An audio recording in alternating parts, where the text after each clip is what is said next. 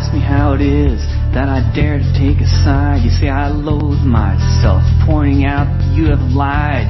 You say it's tribal warfare, but I disagree, for the dynamics of the situation are not difficult to see. On the one side is the fighter jet, on the other is the stone. On the one side is the slave, on the other is the throne. For the many there are checkpoints, while foreign soldiers rule the streets. For the one side there is victory, but the people don't accept defeat.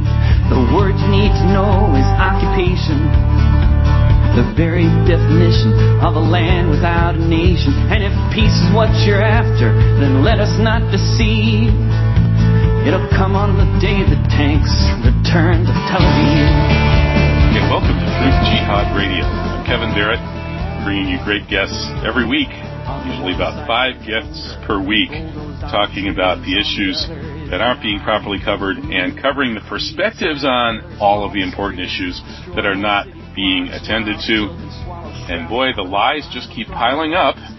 Maybe the biggest pile of stinking lies today is piling up in occupied Palestine, where the truth is being systematically not just suppressed, but inverted.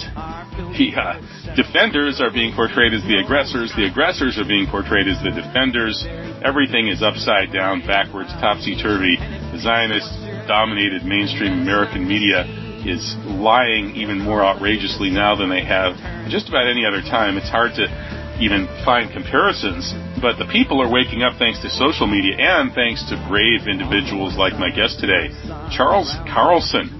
He is a leader of the movement of Christians to start waking up and figuring out what's really going on over in Palestine and stopping the, what do we call it, the fascist onslaught of Christian Zionism, which is one of the most pathetic and yet dangerous movements that's probably ever existed. And it's very, very important for people to stand up and try and turn that one around. And Charles Carlson is right in the forefront of people doing that. So, hey, welcome, Chuck. How are you?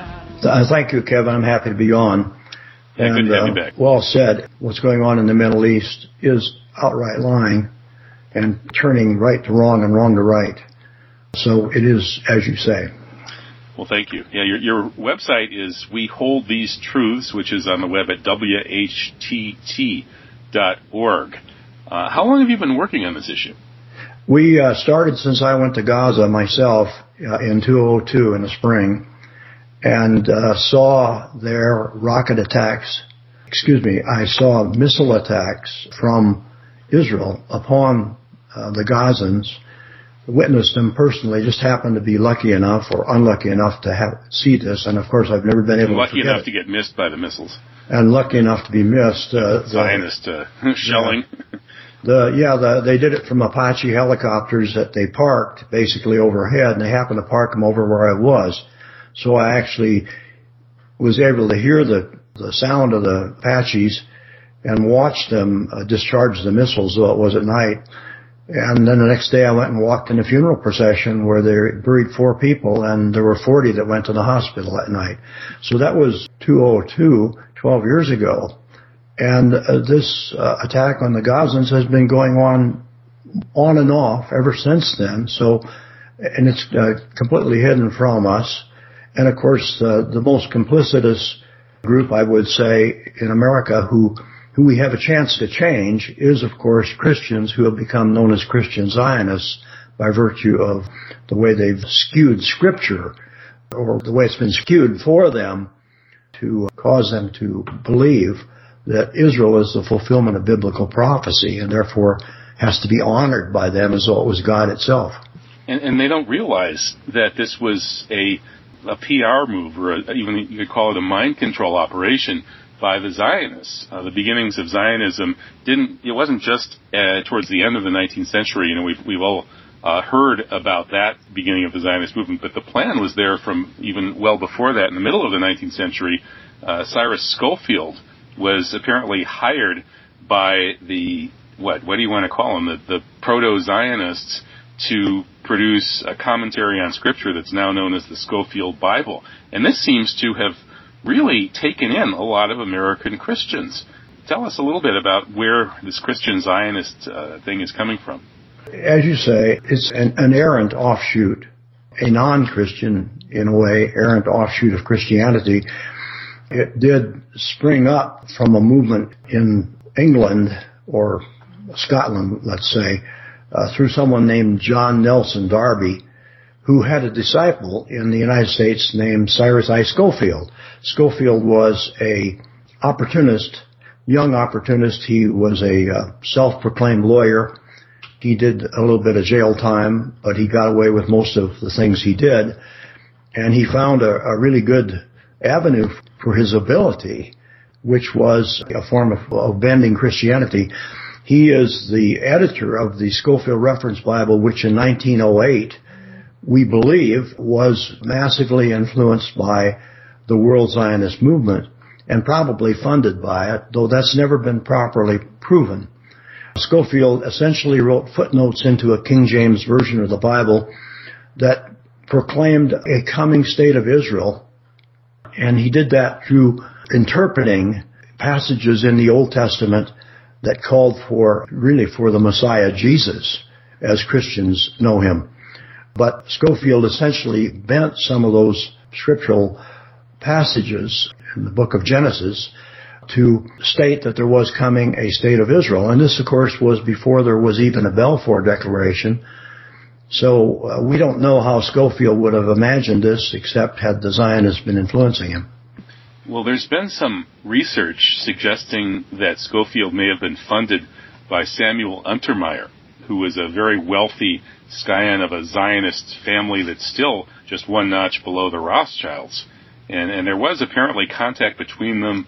Scofield was, as you said, kind of a low-grade con man with no visible means of support, and he was flying around, I guess shipping around in those days internationally on somebody's money. I haven't actually read the original sources. I guess there's a book by, I think, Joseph Canfield that makes this argument. Have you read that stuff? Is it possible that Untermyer was behind Scofield? Yes, I, of course, read it, and Canfield is a friend, and he worked very hard to uncover some of this information, and a person named Luttweiler has written another book which goes a little bit further, and I think they've gone about as far as you can to prove, and they have proven definitely, that Scofield was influenced by Samuel Untermyer, who was the most famous American Zionist and the most influential one. Untermyer actually in the 1930s arranged for an economic war to be declared on Germany that went a long ways towards stirring up World War II. Well, that's right. Isn't there the famous headline from this international Jewish newspaper saying that Judea declares war on Germany? And this was like 1933, I think? Yes, indeed, there is. It's a well-established fact that actually happened. Untermyer was very close to Woodrow Wilson in a little earlier days, and he was a lawyer of a very powerful law firm in New York that's still there. He and Cyrus I. Scofield were known to be closely associated, but they mysteriously both kept it to themselves. Neither one of them wrote much about it. But in the personal affairs of Scofield after his death, aforementioned biographer William Canfield uncovered that Scofield was a member of Untermyer's club. Untermyer was the chairman of the committee that took in membership committee, and that he stayed in that club for a long time. And actually, he went off to Switzerland in 1908 to write the Scofield Reference Bible. So it was then published by Oxford University Press, which had never before published a book written by an American. Very curious thing. We don't know where he got the influence or where he rounded up the influence that got this done for him, but we suspect it came from Samuel Untermyer. It isn't so necessary to try to prove this relationship was a hand-holding one. It's simply clear enough from the facts that came down that Scofield was carrying out an agenda, and that agenda has been carried forward in 4 or 5 subsequent Scofield Reference Bible editions. In each case, these Scofield Bibles were published in the United States and distributed through seminaries, and they got a very powerful distribution through the seminaries.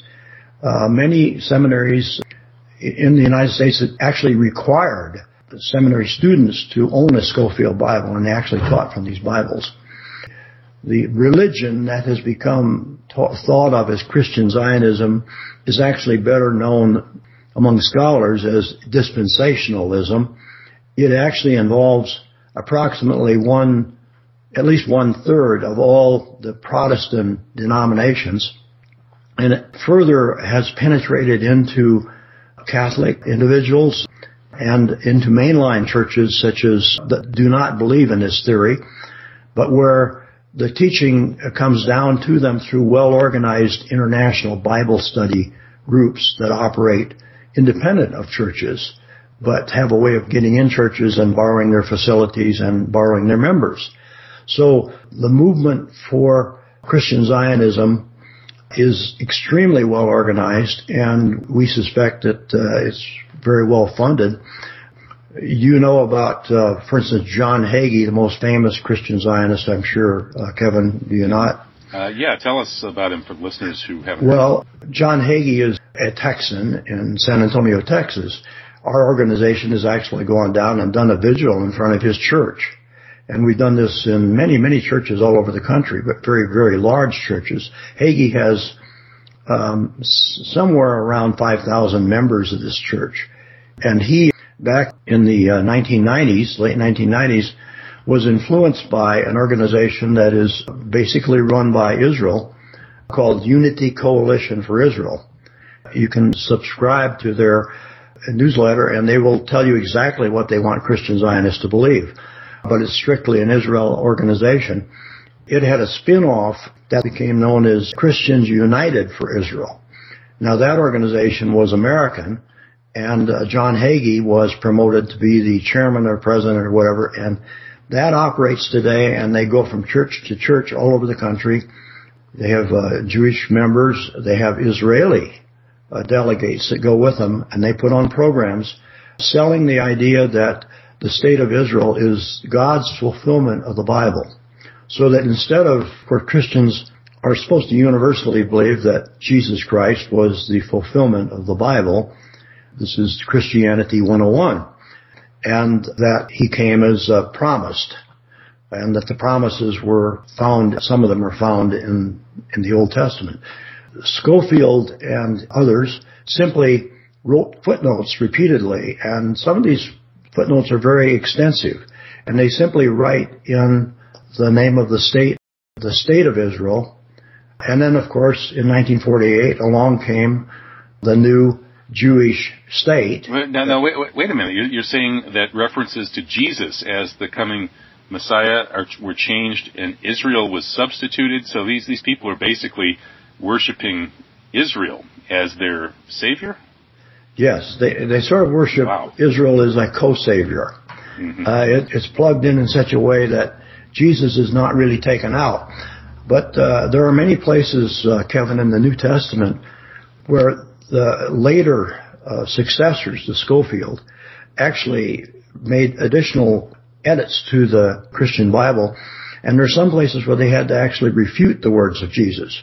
And talk about idolatry. We're worshiping the state of Israel, the most evil state of our time and maybe of all time, as a false god. I mean, it doesn't get any more idolatrous than that.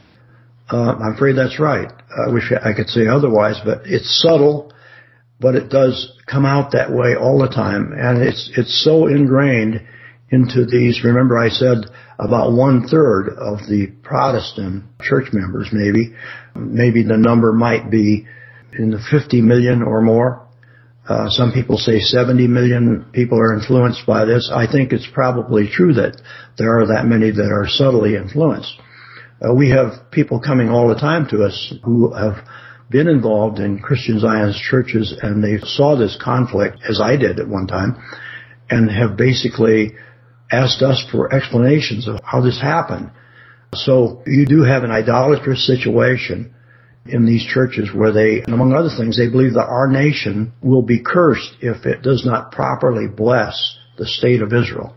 And then, of course, in a sense, they say that about people, too. They basically say everybody who doesn't kowtow to Israel is going to be damned and have lots of terrible things happen to them. And then when somebody in Congress, for example, doesn't kowtow to Israel, something bad does happen to them. A primary opponent shows up and gets them thrown out of Congress, or in some cases their planes go down, as happened to Paul Wellstone, who's a very noble Jewish man who was something of a critic of Israel as well as of the Israeli-sponsored 9/11 coup d'etat, who wanted to investigate 9/11 and stop the war on Iraq, which is, of course, really a war for Israel. And Wellstone's plane went down. So bad things sometimes do happen to people who stand up to Israel. But, those bad things, I suppose, are in a sense a kind of martyrdom that in the long run, I would say, is good for those people. Well, you're absolutely right. One of the footnotes in the Scofield Reference Bible that we talk about in our video, Tragedy and Turning, says that anti-Semitism is a sin. So they actually went back 3,000 years to something supposedly that happened 3,000 years that's generally believed by Christians, and it's in the book of Genesis, which Muslims believe a good part of the book of Genesis. So this statement that a nation will be cursed if it does not provide enough love and affection for the state of Israel is written as a footnote into something that supposedly happened 3,000 years ago. How crazy. And today, our nation is cursed precisely because it's been taken over by Israel. That's why we wasted trillions of dollars on these wars for Israel, which are getting us nowhere, which are not even in the U.S. national interest. And we're being dragged deeper and deeper into these problems. The neocon Zionists, who are basically Israeli firsters, are now trying to drag us into war against Russia. Maybe they want the U.S. and Russia to kill each other, or maybe China too, so that the Israelis can come out of it as the strongest power. I don't know what they're doing, but whatever they're doing, it's obviously wrecking the United States. So, I think we'd be better off if we didn't bless Israel. I second what you said. We are generating another Cold War against Russia, but this time it's not so cold. We're actually talking about sending weapons of mass destruction, let us say, to the Ukraine. Now, as a Christian, do you find it strange that it wasn't that long ago, throughout most of my life, or at least the formative part of it, Russia was the enemy because they were the godless communists. And that's why they were so evil. Well, today, Vladimir Putin is leading a return to Christianity in Russia. He's speaking out on behalf of traditional Christian family values. Actually, Russia is far more friendly to Islam than it was in the days of communism, which isn't saying much, but they're doing okay with religious tolerance. They seem like they're really a much less problematic nation than they were in the heyday of communism, and yet somehow that's not taken into consideration. Communism ended, so why does Russia still have to be the enemy?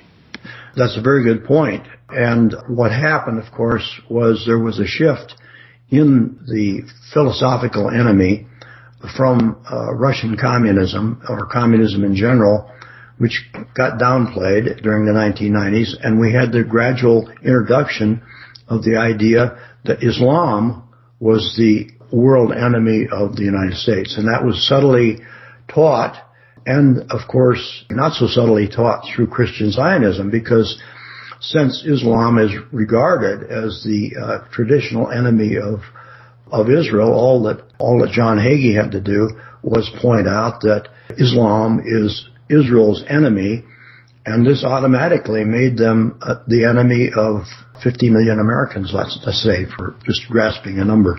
50 million Americans who listen to not just Hagee, but to all the leading Christian Zionist leaders who promote these ideas very successfully.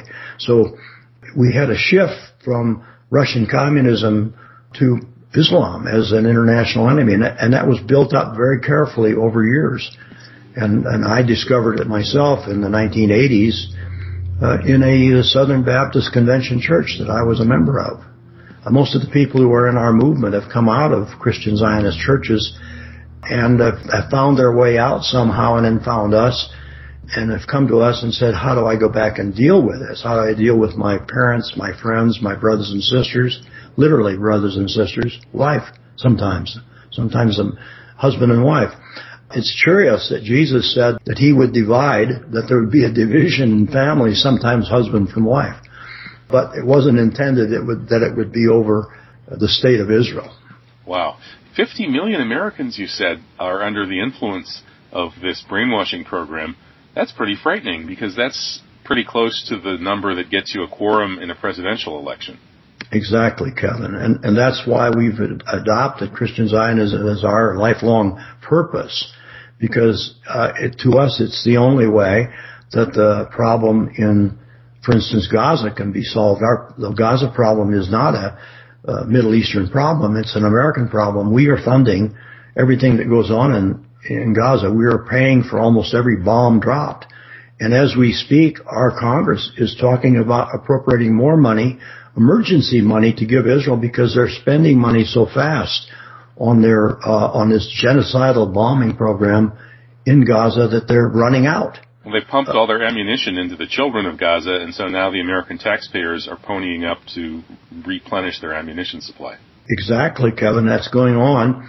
And this is our Congress. Of course, in our paper that we just wrote, that you're referring to, I'm sure, is we talked about the complicity of the press and how they've manufactured enormous lies and actually convinced the American public to believe them.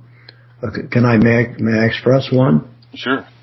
The biggest lie, that the lie that Israel is dependent upon every day, is the lie that Hamas has a mighty fortress of rockets which they fire into Israel, and that every Israeli lives in mortal terror of being hit by a rocket every day and spends half his time in an air raid shelter. The truth is so far from this that it's actually bizarre. Sometimes it makes me wonder why Hamas even fires the rockets. But most of the rockets fired out of Hamas are homemade. What is not homemade is World War II ammunition with little TNT warheads fired usually out of handheld mortars or tripods. And as of the 8th day of July, when the bombardment began, there had not been a casualty in recent months, in something like a year. Nobody in Israel had been hurt by a Palestinian rocket. The result was 0. And then on the 8th day, I think it was the 8th day or 11th day, it's in our paper that we just published, Bloomberg Press carried an account of a filling station that got nicked by one of these so-called rockets. It caused a fire, and some guy got burned. And that was the first casualty from anything fired out of Gaza by Hamas. The first casualty. Whereas on the other side, we're seeing hundreds of children with their heads blown off, their guts spilling out. Yeah. It's not even close. And now thousands. At the present time, there have been 3 civilians killed. The number has tripled from none. Well, it's gone from 1 injury to 3 civilians who have been killed. One of those civilians who was killed was not an Israeli citizen. He was a Taiwanese laborer. Israel imports Taiwanese labor to do their work, by the way.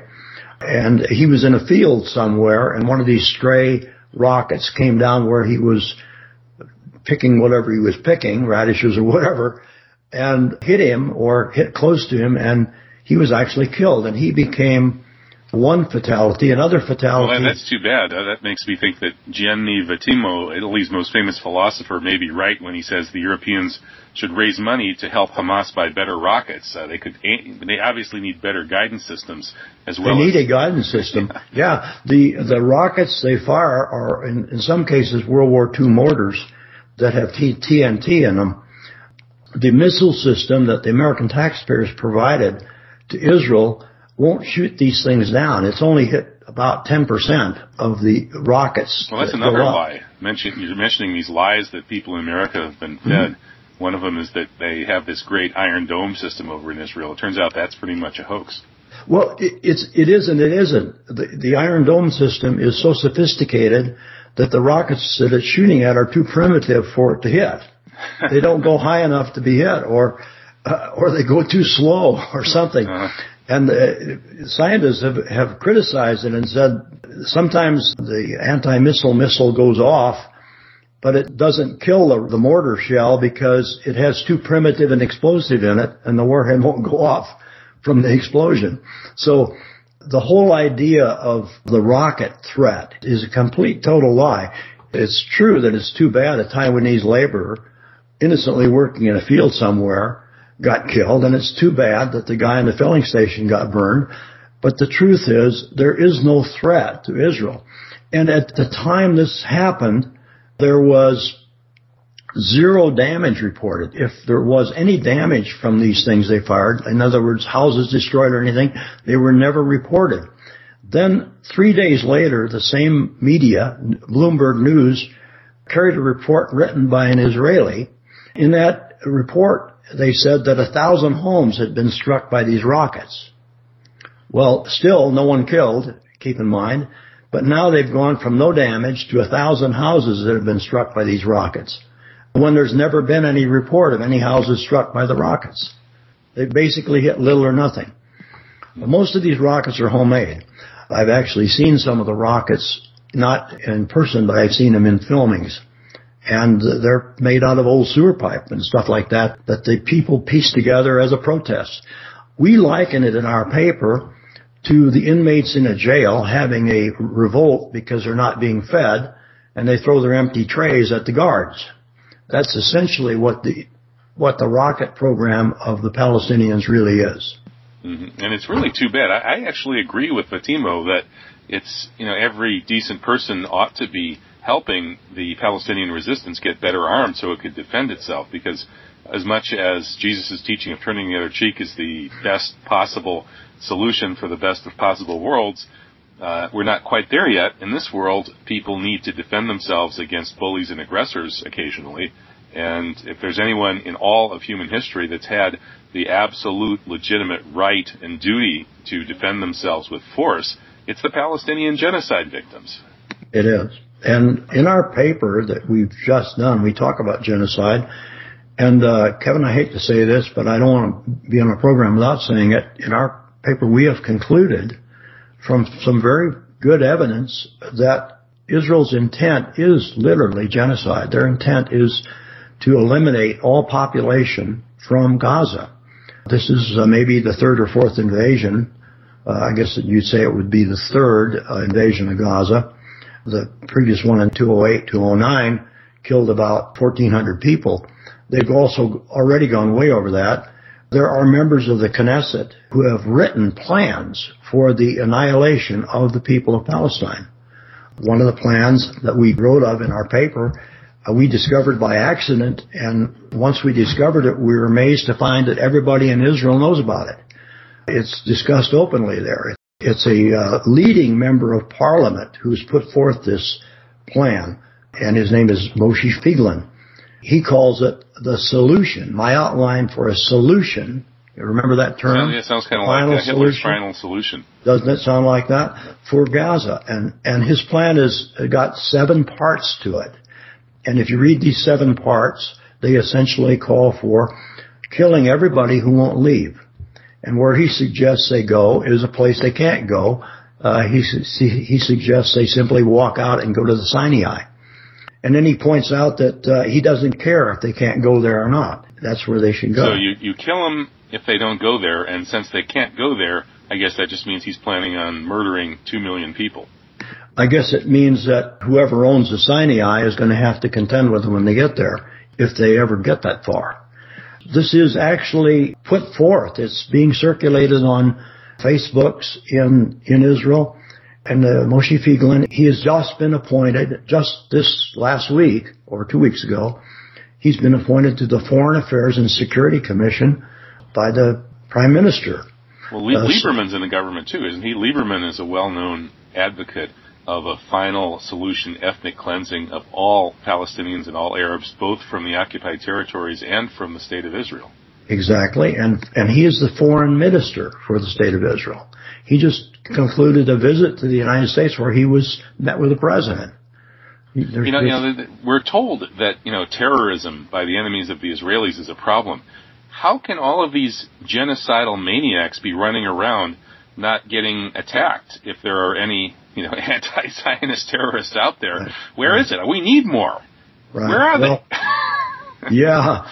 There's a female in their legislature who we also quote in our paper called Ayelet Shaked. Ayelet Shaked is probably the most beautiful, physically beautiful female in politics in the world. She is a 38-year-old knockout. And she has proposed openly that all the women in Gaza be annihilated, killed. Kill every mother, because they keep producing these little rats, she calls them. I think little snakes is the term she used. Little snakes. These kind of things come from Israel, and we really can't believe they happen. But I think what we need to remember is that Ayelet Shaked probably served 20 years ago in the Israeli military. She may have well been involved in one of these bombing incidents in Gaza. Every female and every male in Israel has to serve in some form. When I was there in 2002, I rode on buses, and I was amazed at how many women were carrying rifles on buses. So what you have is a dehumanizing process that goes on in Israel for every youth, every boy who graduates from high school, unless he has some particular dispensation that gets him elsewhere. Or if he's not Jewish. They don't let the non-Jewish people go in the army. That's true. Basically, the Israeli army is an army of genocidal Jews dedicated to killing off all of the non-Jews. Well, I'm exaggerating a little bit, but not that much. They are trained to do that. In essence, they are preached to constantly the same thing that Christian Zionists are taught, and that is that the state of Israel is God's chosen people, and therefore they have an obligation before God to do what they do. And they do not have to worry about God's wrath upon them for committing genocide. It's implied. And when you have a population that's probably 90% now made up of people, except for the immigrants who were too old to be in the service, of course, when they came there, but almost everybody born in that state has gone through that indoctrination process. It's the brutality of compulsory military life that is taught to these people. And so is it any surprise that when they grow up and they end up in parliament, they become callous to the idea of genocide? Well, I had Barry Shamish on my show a few times. He's a very pro-Zionist, formerly Israeli journalist who left after he'd uncovered some of the really dirty business going on at the highest levels of power in Israel. He's still a kind of a right-wing Zionist, but he's at least opened his eyes to a lot of this corruption and evil in the Israeli power structure.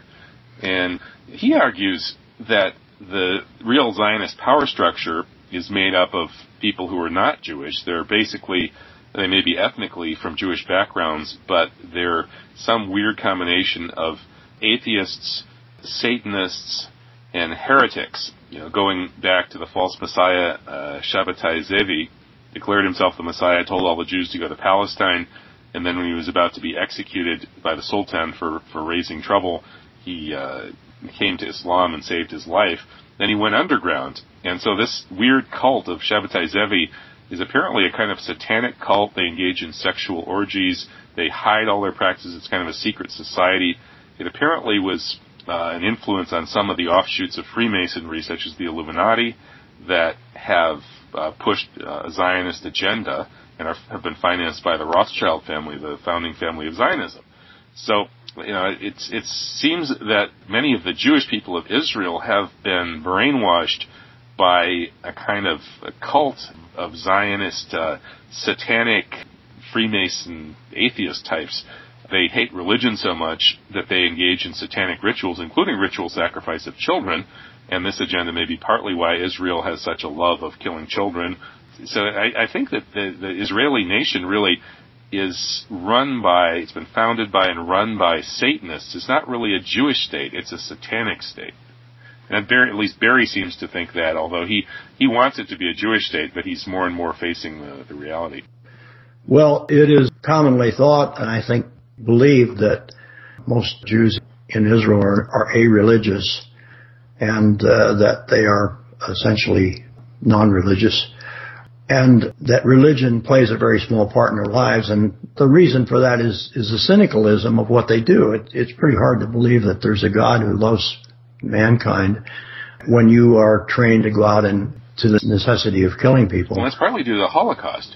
I took a course on the Kabbalah with Jacob Needleman, who is the Penguin Arcana editor. He's a very well-known advocate of kind of sort of strange to me, alternative spiritualities, but also some traditionalist ones as well. Anyway, he said in the class that he thought that Judaism kind of died with the Holocaust. And Jews said, well, how could there be a God who's looking at us as his chosen people if he's letting, Hitler do this to us? So there must not be any such God, and we're going to have to just, go out there and kill all of our enemies to survive. And so that's kind of the philosophy of Zionism. And it seems that there's even maybe a hatred for God due to this Holocaust religion. And there are Israeli professors who have argued that the Holocaust has become a new religion that has become a substitute for Judaism. And some folks believe that looking into the Holocaust revisionism field of studies in the long run might help address this problem, in that the Holocaust was at most 6 million people in World War II. This is a war that killed 60 million people. Eisenhower starved more than 1 million German POWs to death behind barbed wire. There's Hiroshima and Nagasaki, the firebombing of civilians in Dresden. The Allies systematically firebombed German cities and murdered all of the civilians in those cities by fire, which is what Holocaust means, a fiery death. This weird notion that we have that Hitler was the ultimate evil, the Allies were the good guys in World War II, and the ultimate victims were the poor Jews who had this, this off the charts, undescribable, kind of experience with their Holocaust, which is now sacred, and we have to build these Holocaust museum temples to it where people go and worship this story. And it's created this new false religion, another kind of idolatry that's tied into the idolatry of the State of Israel.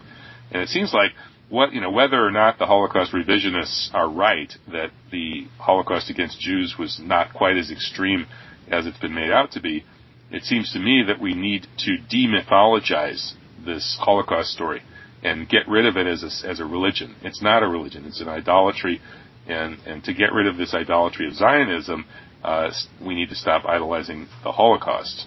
Does that make sense or not? Well, sure it does. Any false teaching is going to lead to trouble somewhere else, and that's exactly where we go with the notion that Christian Zionism is America's biggest threat. Because here you have a cult of people in our country who are thought of as the most loving and kind and honest and church-going people you can find. They're among our best friends. We get along great with them in business. We get along fine. They're moral in business pretty much as good as anybody. They're fine in almost every respect, except they have this incredible idea that Israel, it's okay for the state of Israel to slaughter people because they're God's chosen people. It's okay. Where do you lead this? If you take this opinion that one group of people are chosen, then how about you? Are you not chosen too? That since you know that. Well, that's a crazy idea. Like genetically chosen, and the Jews aren't even genetically related to the original Jews. They're from they're Khazars from Eastern Europe. But what a stupid idea. I mean, obviously in monotheism, God's chosen people are the people who submit to God and do the will of God and act righteously. That's of course right. And it is bizarre. It is ridiculous. That's why we've taken the position that it really can be changed. And fortunately, there have been some mainline churches who have recognized this, but they're very slow to come by it because of the incredible pressure that's put on them too. I'd like to mention one. It's recently in the news a lot. It's the Presbyterian Church USA. Now, the Presbyterian Church USA is one of the old Protestant lines that goes back to John Knox or someone like that. And it is a kind of a stuffy old church, but it does not believe that there is any chosen people. It doesn't believe that the state of Israel is any different from any other state. They don't accept the Schofield Bible interpretations of what the scriptures mean. They basically go back to the original scriptures and they say, no, we'll stick with the New Testament and refer to the Old Testament sometimes. And so this particular group, Presbyterian Church USA, has about 2 million members, and they actually produced a study guide on Christian Zionism. And they recommended that a faction in the church, recommended, a large faction, they recommended that the churches have a 8-session study guide on Christian Zionism and the state of Israel and the Palestinian situation. And they were related together, so they had it put together correctly. That church has been subject to tremendous criticism by Jewish factions, by Zionist factions. They've been lobbied against. They've been called radical, violent anti-Semites and vilified. Most recently, we've become aware, and we've written about this, Presbyterian Church USA, and about their books and so on. And we encourage them and try to encourage others to encourage them. Recently, we've been told that in my town, which is Denver, Colorado, the Jewish rabbis have been organized to go out and talk to all the Presbyterian USA church members. There's probably 75 congregations in the metropolitan area that I live in. So you have now rabbis going out and talking to them and trying to solicit from them a letter which recognizes that Israel has the right to the land they live on, given by God. Yes, isn't that something? The rabbis are trying to browbeat Christians into Christian pastors saying that God gave the Jews this land so they can exterminate the natives. Right. That's exactly right. So this is the degree of organization that comes down on anyone who really resists. But we take this as great progress because this is what we've been trying to encourage ever since we started our organization 10 years ago. And that's just outrageous. Technically, Chuck, I think you can make a case that everybody who's doing this pro-Israel advocacy is doing propaganda for genocide, which is a capital war crime. Maybe it's time to grab these rabbis and make some citizens' arrests. Well, we think for sure it's time to encourage churches that don't believe in Christian Zionism to challenge churches that do. For instance, if rabbis can go out and talk to the leaders of Presbyterian churches, why can't Presbyterian pastors go out and talk to Lutheran pastors and discuss with them this common problem? Why can't this movement spread? Why can't a little spark that goes on in one or two organizations? And by the way, there are some 15 Christian organizations who signed letters saying that the money given to Israel in foreign aid should be investigated. It is being used for genocidal purposes. There are 15 Protestant organizations that have done that. The Roman Catholics have not yet done it, but I have an idea that a lot of them believe it. So you actually have a movement going on within Christian Protestant churches that could be generated, and it's being fought viciously by the Zionist movement, and not just the Zionist movement, but organized rabbinical synagogues are involved in this, Kevin. So we have a real war going on in our country over the minds of people. Can you imagine how fast something like this would spread if you had prominent pastors from mainline churches going into Christian Zionist churches and saying they wanted to talk to the pastor there about his mistakes, his errors in teaching? Might that not have impact? At the present time, what we do is we try to encourage individuals how to talk to other individuals, how a man talks to his kids if they've been caught up in a Christian Zionist church or vice versa.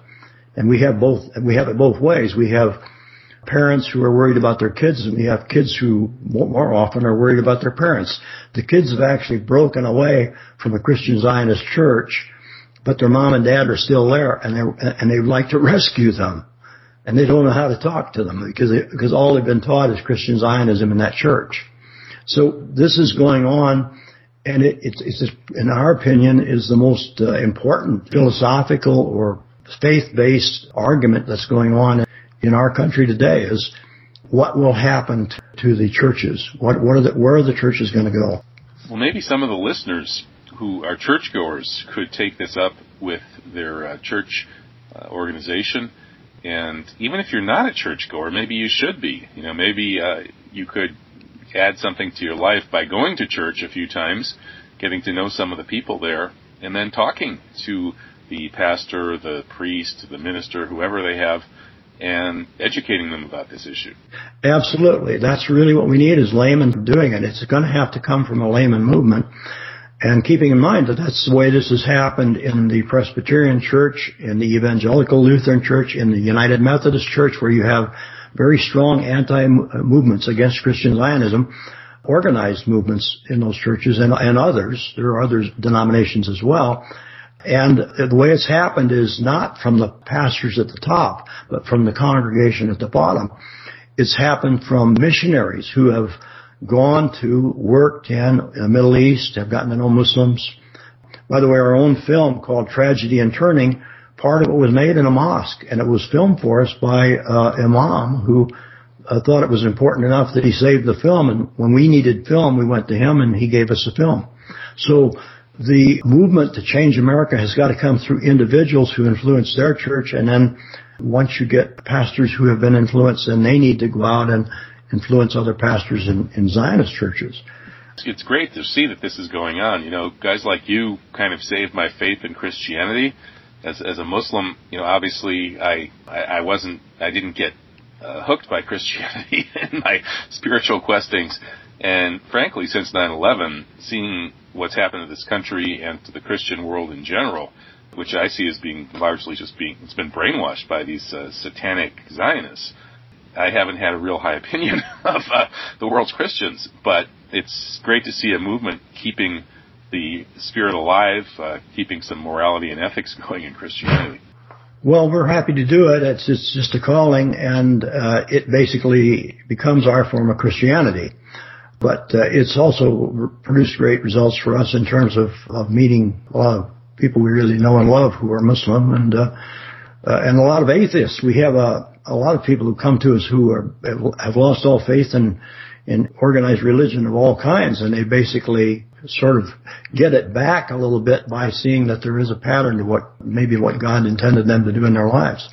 You know, I believe in not being too hard on the atheists. You know, one thing about a real atheist is that at least they're not an idolater. You know, somebody who worships a false god or a really badly false image of God, like somebody who's worshiping the state of Israel, is an idolater of the worst kind, whereas an atheist who's seeing the world clearly and honestly as it exists and is trying to do good, I would argue is being at least partly inspired by God. I would say that atheist is better off than the guy who's worshiping Zionism. Yes. Well, we actually wrote a letter for Presbyterian pastors because we're not sure they know exactly what to say to a rabbi. So we composed a little letter, and we're trying to circulate that to Presbyterian pastors of, here's what you say to a rabbi. What you say to a rabbi? Do you teach them a little Yiddish, like, you know, Oy vey, rabbi, what the hell are you guys doing over in Palestine? Yeah, you know, Netanyahu, that guy has chutzpah. Yeah. Well, actually, in dealing with this problem, you and I have a conversation on one level, but in dealing with this problem, we pretty much tell people that they have to actually resort to Christian scripture and to the actual words of Jesus. And actually, when I speak in mosques, I actually do refer to the words of Jesus, and I don't find that I have any problem talking to Muslims about what Jesus thought people should do. Well, Muslims love Jesus. You know, Mark Siljander has really picked up on this. You know about his work? Mark who? Mark Siljander. He's a former congressman from Michigan. Oh, no, I don't know him. He's a very good Christian brother who used to hate Islam. He walked out of a prayer breakfast when he was in Congress because it was being led by a Muslim.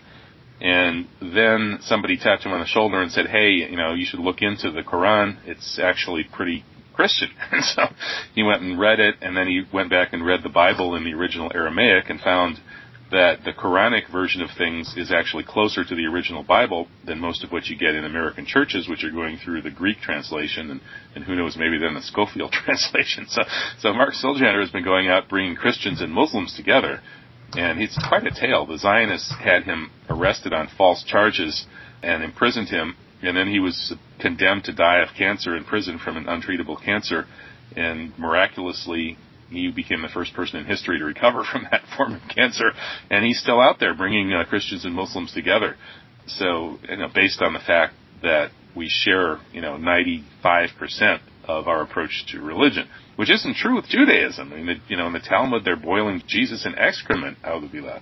So it's strange how everything's been turned upside down. I'm not saying Judaism is bad, and not all Jews buy those parts of the Talmud. The Talmud is just rabbis arguing, but it's still, the real picture of how these religions operate in real life, what their beliefs are, and how they get along and don't get along, is being just systematically suppressed and distorted. So, guys like you and Mark Siljander are doing a fantastic job working on helping deprogram some of these Christians. Well, that's our mission, and it all started out with me actually being in one of those churches. Although I hadn't quite bought into the line, I sort of accepted it. And this is the way a lot of people are in these evangelical or dispensational churches. It doesn't really register with them, but that's culturally where they are. Maybe they sing in the choir, maybe they raise money for the church, maybe they do all kinds of things. Some of the teachings don't register with them, but they just kind of let it pass by them because the family's happy there. And they don't realize that they're being damaged by it. And they won't realize that until they're called upon to support some ugly war that they don't want to support. Or that they see that their church is actually supporting Israel's genocide against the children of Gaza. It becomes pretty clear to them if they ever get that through their heads. Well, most people aren't really paying attention, unfortunately. But the ones who are paying attention are coming around more and more to your viewpoint on this.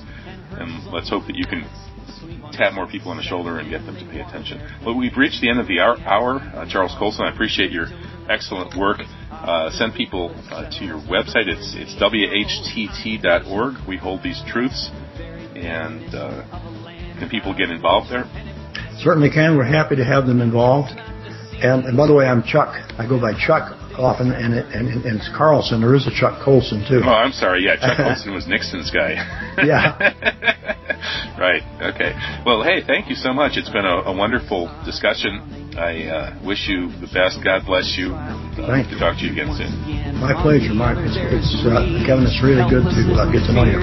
Likewise. All right. Another Holocaust.